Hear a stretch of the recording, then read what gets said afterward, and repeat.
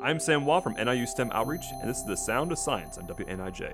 I have a question from Andy today, and Kate Powers, our resident chemist, will help me answer. Kate, Andy wants to know why we put salts on our sidewalks and roads to melt the ice in the winter.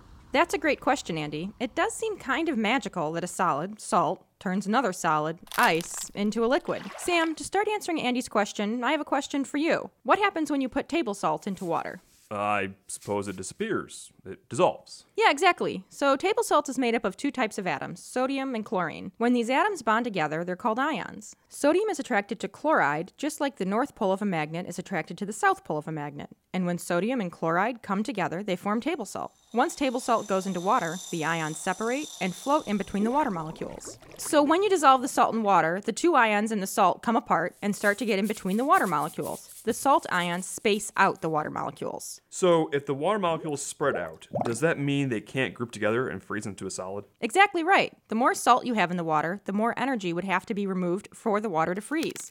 This is called a freezing point depression.